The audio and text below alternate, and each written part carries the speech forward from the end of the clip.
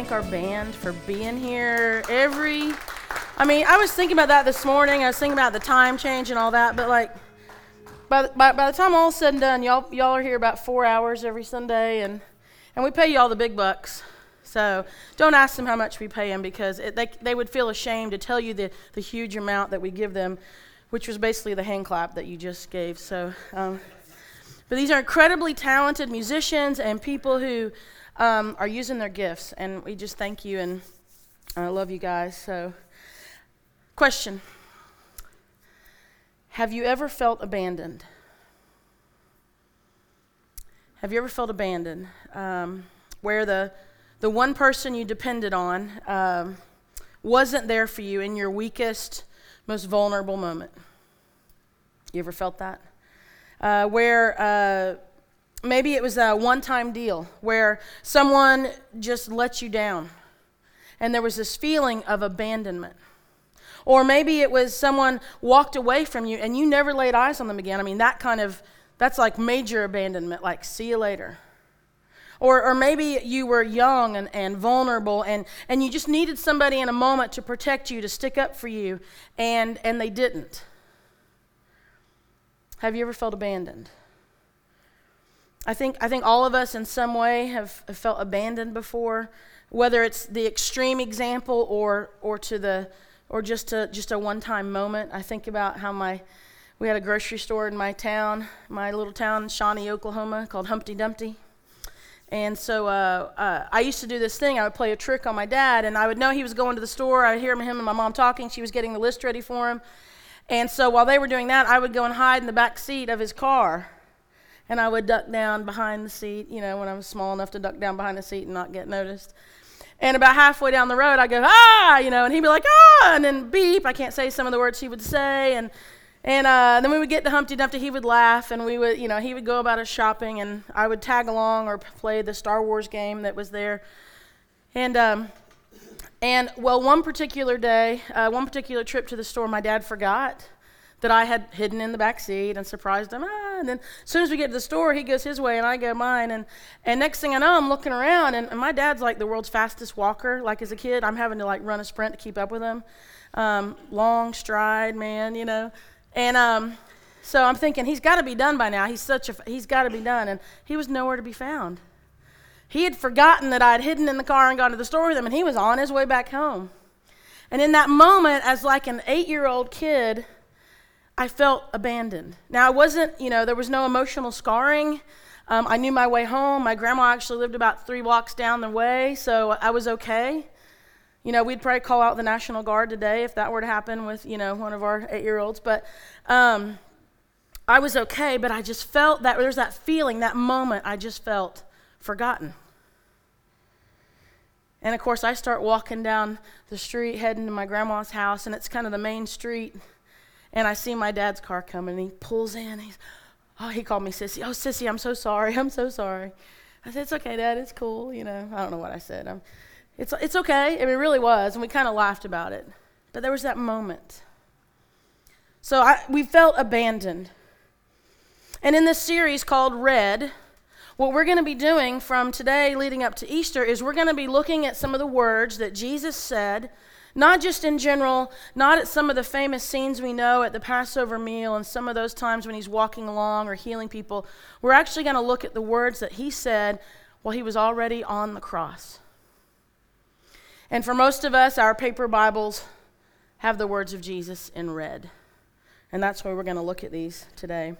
And today what we're going to hear is we're going to hear Jesus asking God these words, "Why have you abandoned me?" You might have memorized it or heard it many times, is why have you forsaken me? Why have you turned your back on me? Why have you forgotten me? Why aren't you present? Matthew 27 is the passage where these words are mentioned, and I'm going to start in verse 37 and kind of set this up because I think it's important for us to understand, why did Jesus ask this question? Why did Jesus call out to God and say, "Why have you abandoned me?" So we need to understand the background, and we know it. Most of us know it. We've grown up in church. We know it. But I'm going to ask you what I say often is, let's try and hear it with fresh ears this morning. maybe look for something we haven't seen before or heard before. See if God might want to speak something new into something that we think we already know. That's what I tend to do. I already got this.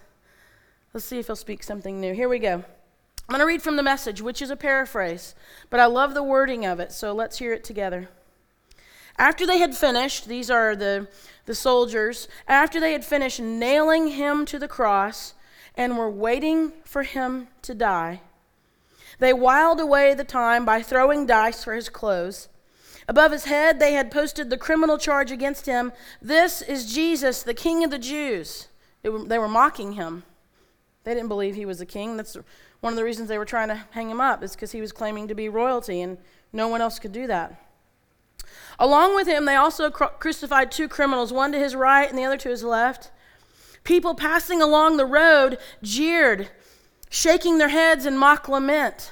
So, this is what people did. When criminals were put up to be tortured, it was a public spectacle. And people would walk by and yell out obscenities to those hanging. They would, I don't know what kind of hand gestures they had back then, but there was probably some going on. Spitting.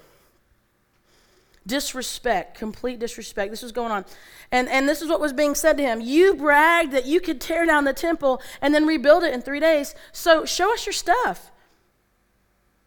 Save yourself. If you're really God's son, come down from that cross. The high priests, along with the religion scholars and leaders, were right there mixing it up with the rest of them. So they were in on this too. It wasn't just the common people. They were having a great time poking fun at him. They said this, he saved others, he can't save himself. King of Israel is he? Then let him get down from that cross. We'll all become believers then. You hear the mocking? He was so sure of God. Well, let him rescue his son now if he wants him. He did claim to be God's son, didn't he? Even the 2 criminals crucified next to him, they joined in the mockery. Talk about irony. Joining in, mocking someone that you're being tortured with. Scripture tells us very clearly what happened even prior to this, prior to him getting up on the cross. They beat him, they abused him severely. The lashes that he took, everyone says this, historically they say this, that the lashes that he took on his back, 39 of them, would have easily exposed the muscle and the tissue. Easily. The crown that they placed on his head was not some cutesy little thing and not some little thorns that you and I might prick our finger on in the rose bush. They were big, they were strong, and it was on in such a way and smashed on there in such a way that blood was just streaming down his face. So you've got this going on and open wounds going on and the mocking, the jeering. This is what's happening to him. And then let's not forget how he got on the cross, the nails through the hands and the feet. This is what was going on with Jesus, and not a word was uttered from his mouth. At no point has he said anything about abandonment yet. Keep note of that. He's going through extreme physical torture and pain, and yet nothing yet. Nothing yet.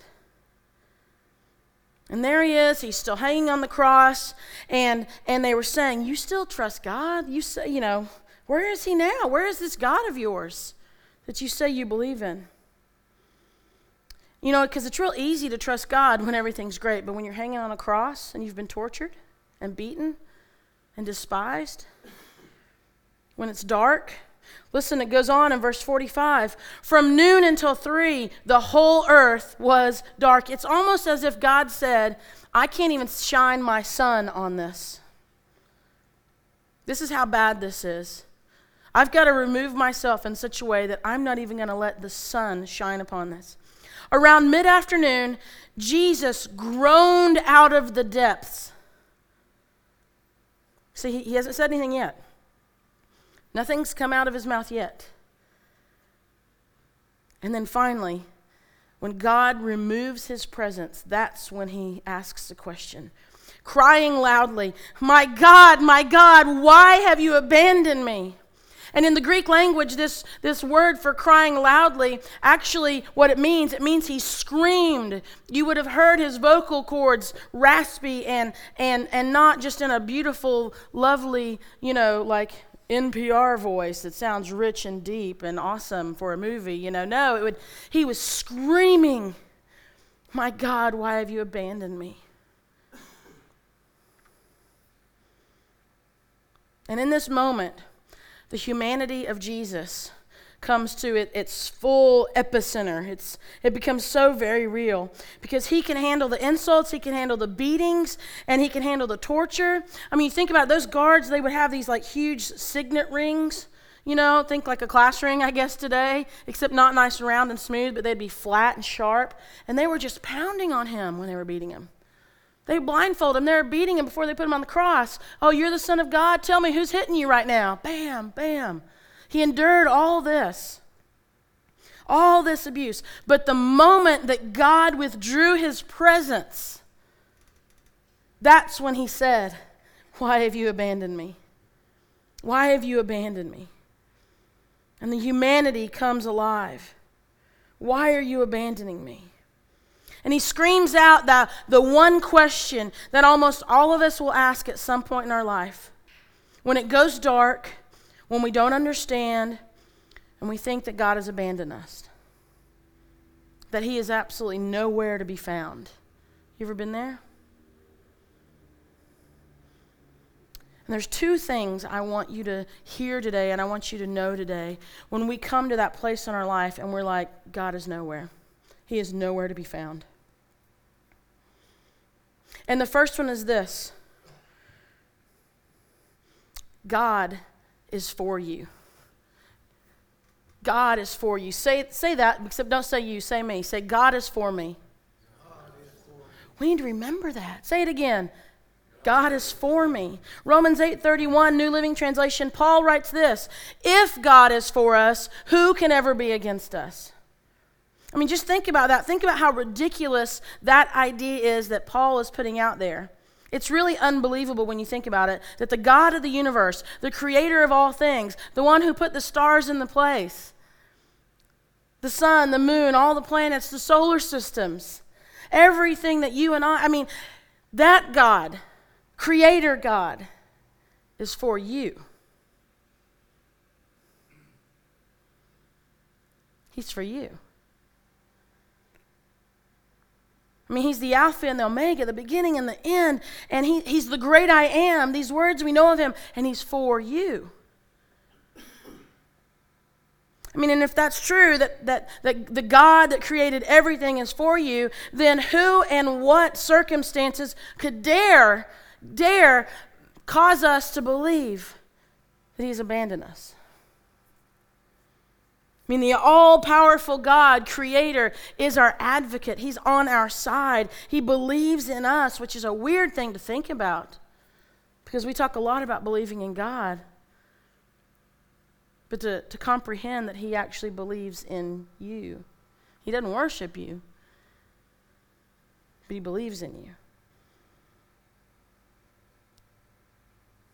He has a dream and a purpose that's beyond whatever confusion and whatever a feeling of being alone or lost or confused, whatever we might feel in certain moments in our life when we feel that he is nowhere.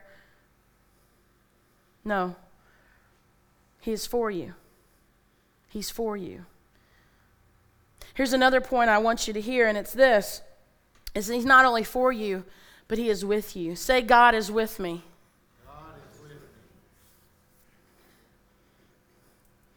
God is with me. Hebrews 13:5. These are the words that we hear. I will never fail you. I will never abandon you. Never. Never. That's good. Never's a good word. We don't like to hear never sometimes, but in this regard, this is a good never. Never, never will I abandon you. Never will I fail you. No matter how alone we may feel, no matter how betrayed or abandoned we may have been by people or circumstances or situations, God promises that he is for us and that he is with us. So why, here's the question. This is where I'm trying to get us to, this thought process. Because so far, I think you've heard stuff you've heard before. Why did God the Father then, who doesn't abandon us, who says he's for us and with us, why then did he turn and why did he remove his presence from Jesus? And this is really what I want us to comprehend today. This is what I want you to walk out with and think about and talk about, pray about. God abandoned Jesus in that moment that we just read about so that he would never have to abandon you. Let that settle in on you. He abandoned Jesus in that moment so he would never have to abandon you. That's really good news, people. 2 Corinthians 5:21, for God made Christ, who never sinned, to be the offering for our sin. See, we deserved abandonment. We deserved his back to be turned on us, not for a few hours like it was with Jesus, but forever. God made Christ, who never sinned, to be the offering for our sin so that we could be made right with God through Christ. So you start to think about things, and some things are pretty extreme, but then they can get, you start to throw in words like, so things like murder and adultery and lust and lying and cheating and racism and hatred and bitterness and jealousy and pride and a whole bunch of other sins that you and I could throw in there that's existed in this world and in our lives. Those things, Jesus became those things. He became that sin in that moment, and God had to turn his back on that because God is so righteous he couldn't be in that. He had to turn away from that. He had to abandon Jesus in that. He took the abandonment that we deserve so that we would never have to be abandoned by God. Jesus took those things. He took the abandonment from God that we deserve. Now, I had this weird thought in my head, and I've asked the band to help with this at this service.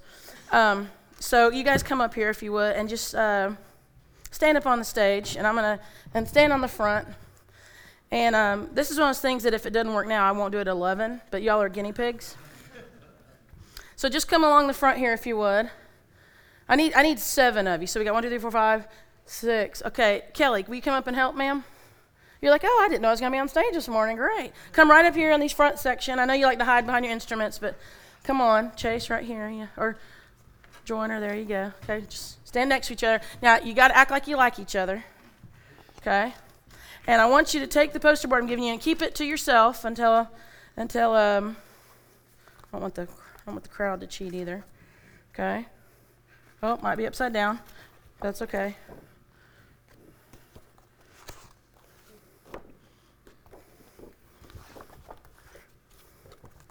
Okay. Maybe I'll have this more organized at the next service. We'll see. All right, so don't turn it around yet. So we asked this question. Is my mic going to be okay if I get out of their way, Mitch? We'll find out. That's it. That's the look. I've learned to read his eyebrows. He's like, we'll find out. So we asked this question. God, where are you? I feel abandoned. Where have you been? And so often we think this about God, or we know people that think this about God. Go ahead and turn it around. We think that God is, what's it say? Nowhere. We think this. God is nowhere. He's nowhere. It's dark, it's painful, it hurts, it's confusing, this does not make sense, this is not the plan, this is not what I thought it was going to be. When's it going to stop? Where's this God I've known since I was a little kid and I sang about and I did the flannel graph about in VBS? Where is this God? Where is this God? He's nowhere. He's nowhere. I can't find him. This is what you and I feel sometimes, right? We've been there. We know people that feel this and experience this. But what I just told you is the best news, because Jesus took that abandonment. What you and I call abandonment is really, and I know you don't like to hear what I'm about to say, but what you and I call abandonment is really just called humanity and life Because none of us were promised perfection or things to be easy or things to always make sense. We weren't promised that. So when you and I use the word abandonment, really, it's just talking about a Tuesday. Because the real abandonment happened when God turned his back on Jesus on the cross to turn his back on those things that he should have turned his back on for us. And the reason that you and I celebrate Easter is actually because of what happened at Christmas. And there's this word that we call Jesus, Emmanuel, God with us. Because once you and your team go that way, about 3 steps, God isn't nowhere. Because of Jesus, he's now here.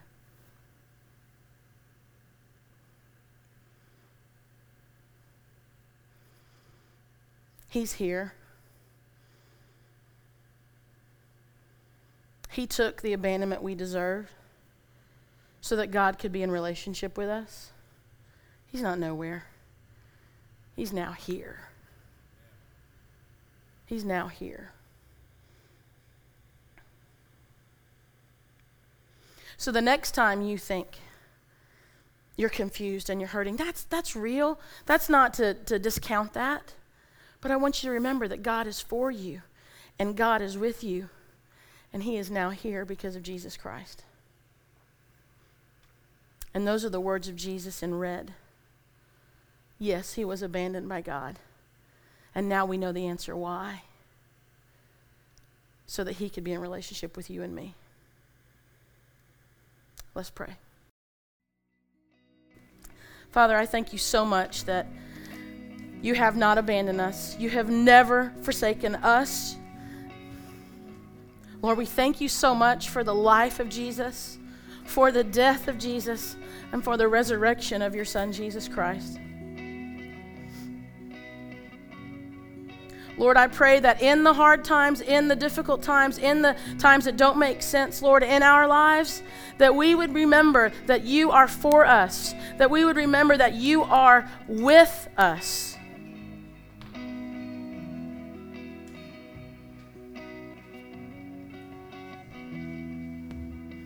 And that we would remember that you are now here. And what comes out of that, Lord, is life and hope and promise and truth and the strength to go another day when we think we can't. Your promises are good. Lord, I pray for those who feel weak in this season right now, whatever they're going through, that maybe they have felt abandoned, Lord. I pray that you have reminded them today that they are not abandoned, but you still are concerned about where they are, and that you are now here, so you want to meet them now, here.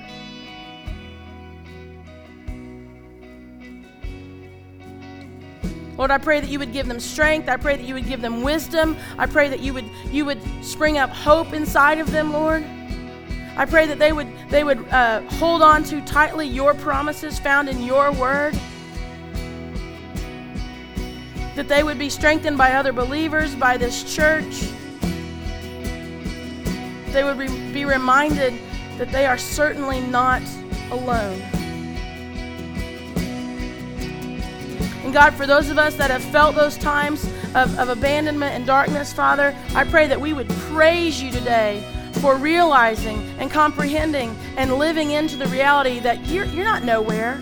You're now here. And we're living in that truth. We're living in that promise, even though it might not be easy. Lord, we thank you for that reality. That when nothing else made sense, God, when nothing else makes sense, we know that you are here with us because of your Son, Jesus. We are not alone. We are not abandoned. Thank you, God. In Jesus' name, amen.